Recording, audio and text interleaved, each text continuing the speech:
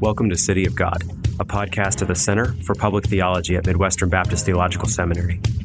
My name is Dr. Owen Strand, and I'll be your host. Join us each week as we engage the city of man with the biblical wisdom of the city of God. There may be no more discomforting words to hear in a Bible study than these. I'd like to share what this text means to me. Now, I'm being a little provocative here today on City of God, but I would like to point out that we are in an evangelical climate that has, in many cases, as some of us have experienced, allowed, what does this text mean to me, as a question we ask of the text, the passage in question we're studying, to overtake other important questions of the study we're having. In other words, the InterVarsity study method of the mid-20th century trained evangelicals to ask the following questions of the text, of the passage being studied. Number one, what does the text say? Number two, what does the text mean? That's a fairly important question. And number three, what does the text mean for me or us? Now, those are three good questions. Those are not bad questions in my understanding. I'm glad for evangelicals to be trained in that kind of method, and I'm glad for people to understand that the text says something, and then, of course, yes, very importantly, that the text means something. More on this in a moment.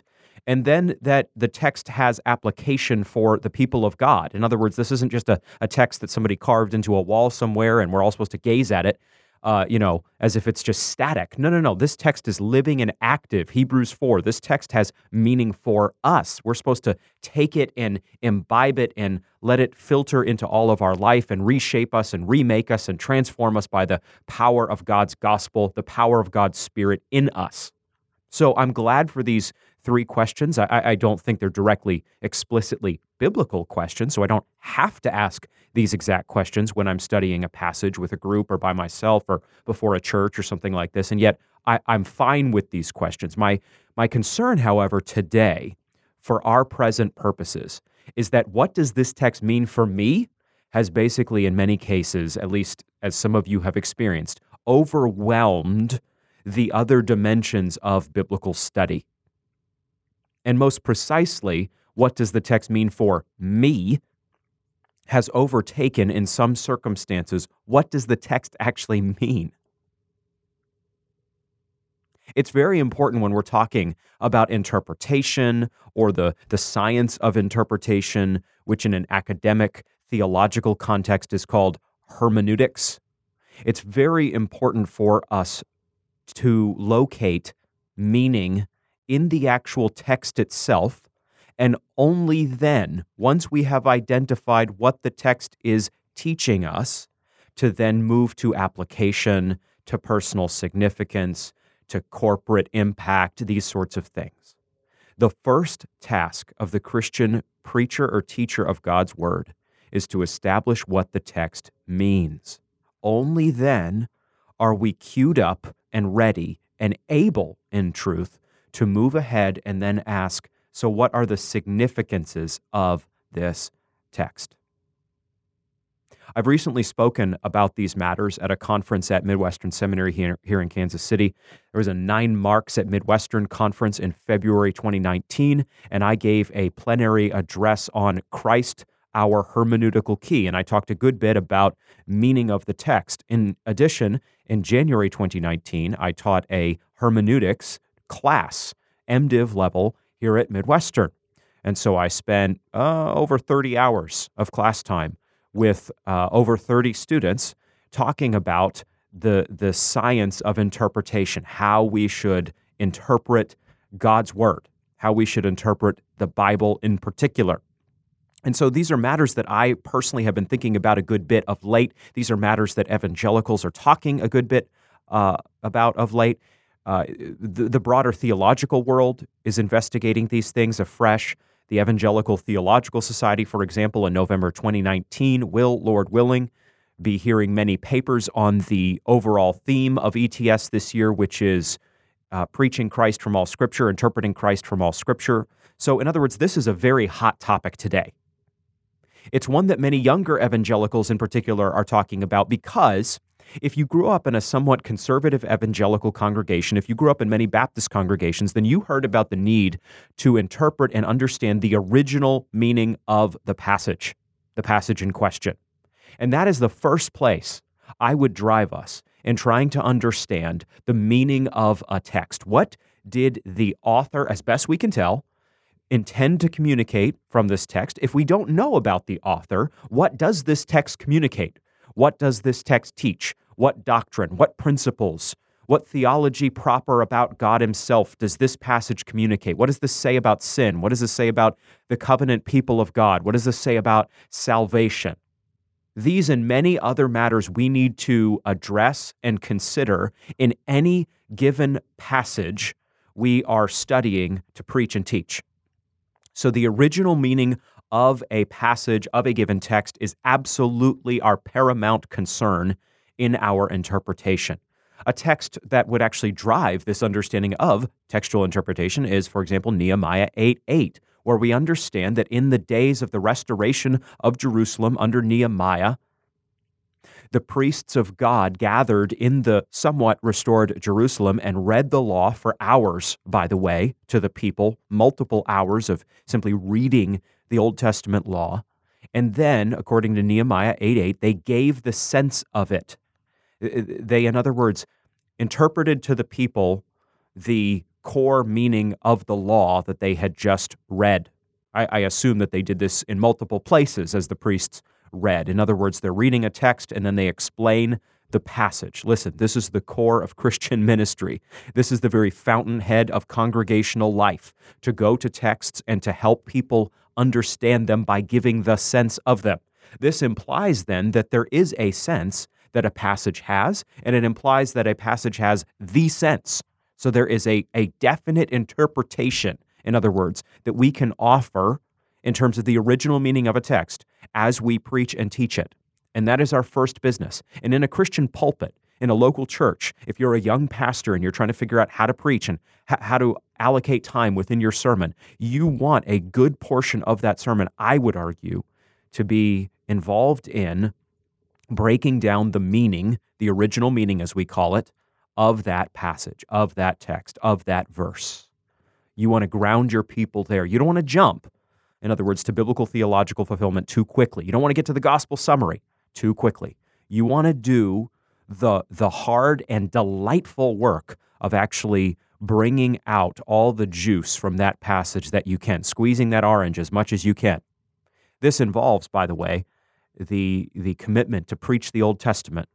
In too many churches, the Old Testament has just fallen by the wayside, and people aren't preaching it, and thus the sheep are not hearing it. They are not learning from it, and this is a travesty, honestly. Churches should regularly be in the Old Testament. I, for one, would not point to a biblical text that says how much you preach the Old Testament versus the New Testament, but I would say the model of Mark Dever and Capitol Hill Baptist Church is a commendable one. Frequently, that church would alternate between the preaching of New Testament books and then Old Testament books or Old Testament passages at the very least. Perhaps you're not going to go through all 150 Psalms, but perhaps you're going to give your people some preaching from the Psalms and then go to the Gospels and then go back to the Old Testament, go to, Joshua, and then go back to the New Testament and go to Paul or something like this, or so on and so forth. That's just one way of doing this. There's not only one way of doing it, but that's a way that at least gives your people time in the New Testament, which is, of course, the authoritative testament for the Christian church today, the New Covenant people of God, but then also a good bit of time in the Old Testament.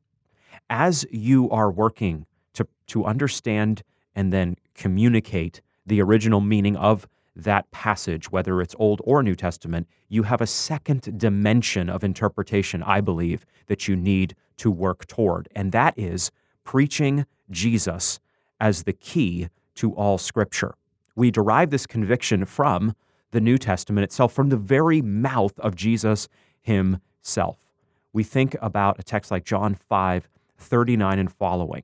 You search the Scriptures because you think that in them you have eternal life, and it is they that bear witness about me. Yet you refuse to come to me that you may have life. If you believe Moses, verse 46, you would believe me, for he wrote of me. He wrote of me, Jesus says. But if you do not believe his writings, how will you believe my words? Going back a gospel to Luke 24, verse 44. Then he said to them, "These are my words that I spoke to you while I was still with you, that everything written about me in the law of Moses and the prophets and the Psalms must be fulfilled. Then he opened their minds to understand the Scriptures. Luke 24:44-45. That last little part of Luke 24:45 is really important for us. Jesus opened the mind of his disciples, who are the people he is talking to in Luke 24, to understand the Scriptures. In other words, if Jesus had not done that opening of their mind, they would not properly understand the Scriptures. This teaches us, this implies textually, that if we do not interpret the Bible Christocentrically, in some way at least, that we will not grasp its proper meaning. Just look at what Luke 24 says. We will not understand the Scriptures. This shows us that Jesus is not merely the one who fills the role of the Old Testament Messiah, the one who advances the narrative in a kind of movie-driven way, the cinematic story of the Bible. That's not who Jesus, it's not merely, in other words, that Jesus comes and makes atonement for sin. Somebody had to do it. Jesus did it. We're thankful for it, but that's just one element of the biblical story. Jesus is the very key to all the Scripture. The person and work of Jesus Christ is the burning core of the Bible. And this is so significant, Jesus is so important, that he refigures biblical interpretation. He redoes our hermeneutics, such that if we are only preaching the original meaning and not doing justice to the Christocentric dimension of textual meaning, we are not ourselves understanding the Scriptures, and then our people surely will not understand the Scriptures. Now, what I am not arguing for here is that at the end of every sermon, the pastor talk about salvation in Jesus. I'm very thankful when pastors do that. I think that's very important.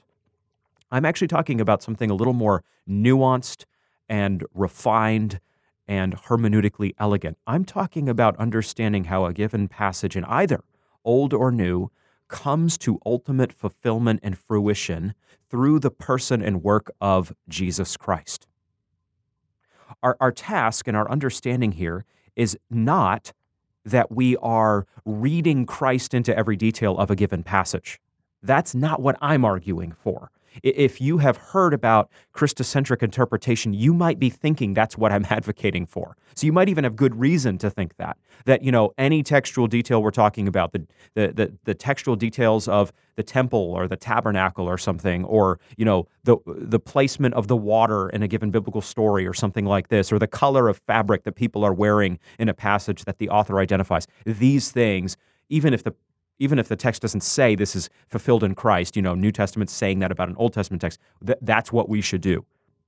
Okay, to be very clear, that is not the argument I personally am making in this humble little podcast. I track with Brian Chappell, who wrote a great book on Christ-centered preaching on this point. He says this about Christ-centered preaching.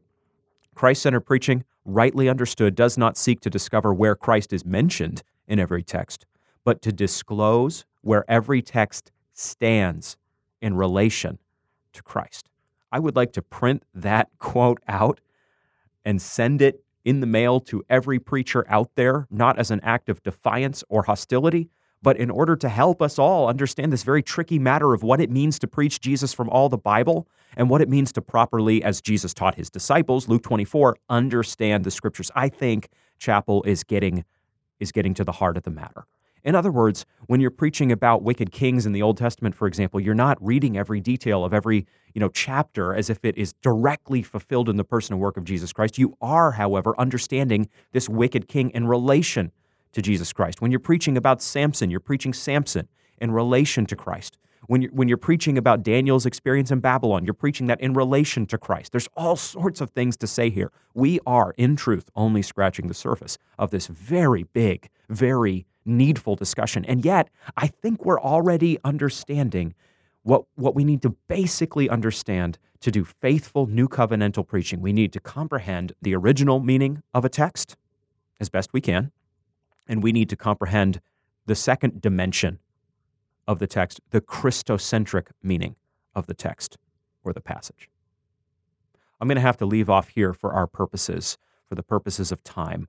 Suffice it to say that this is a matter that is drawing much discussion, as I have already said in this podcast. It's being studied at the theological and academic level. Many pastors are thinking about these things. Praise God for that. There's a revival of thinking on these subjects. We need to think carefully. It's not enough just to say, well, I want to preach Christ. It's not enough for a church just to say, we want to be Christ-centered. What does that mean?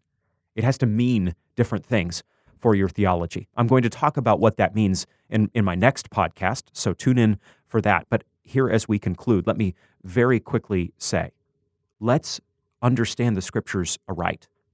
Let's work hard in the study, understanding ourselves as a theologian of the Word.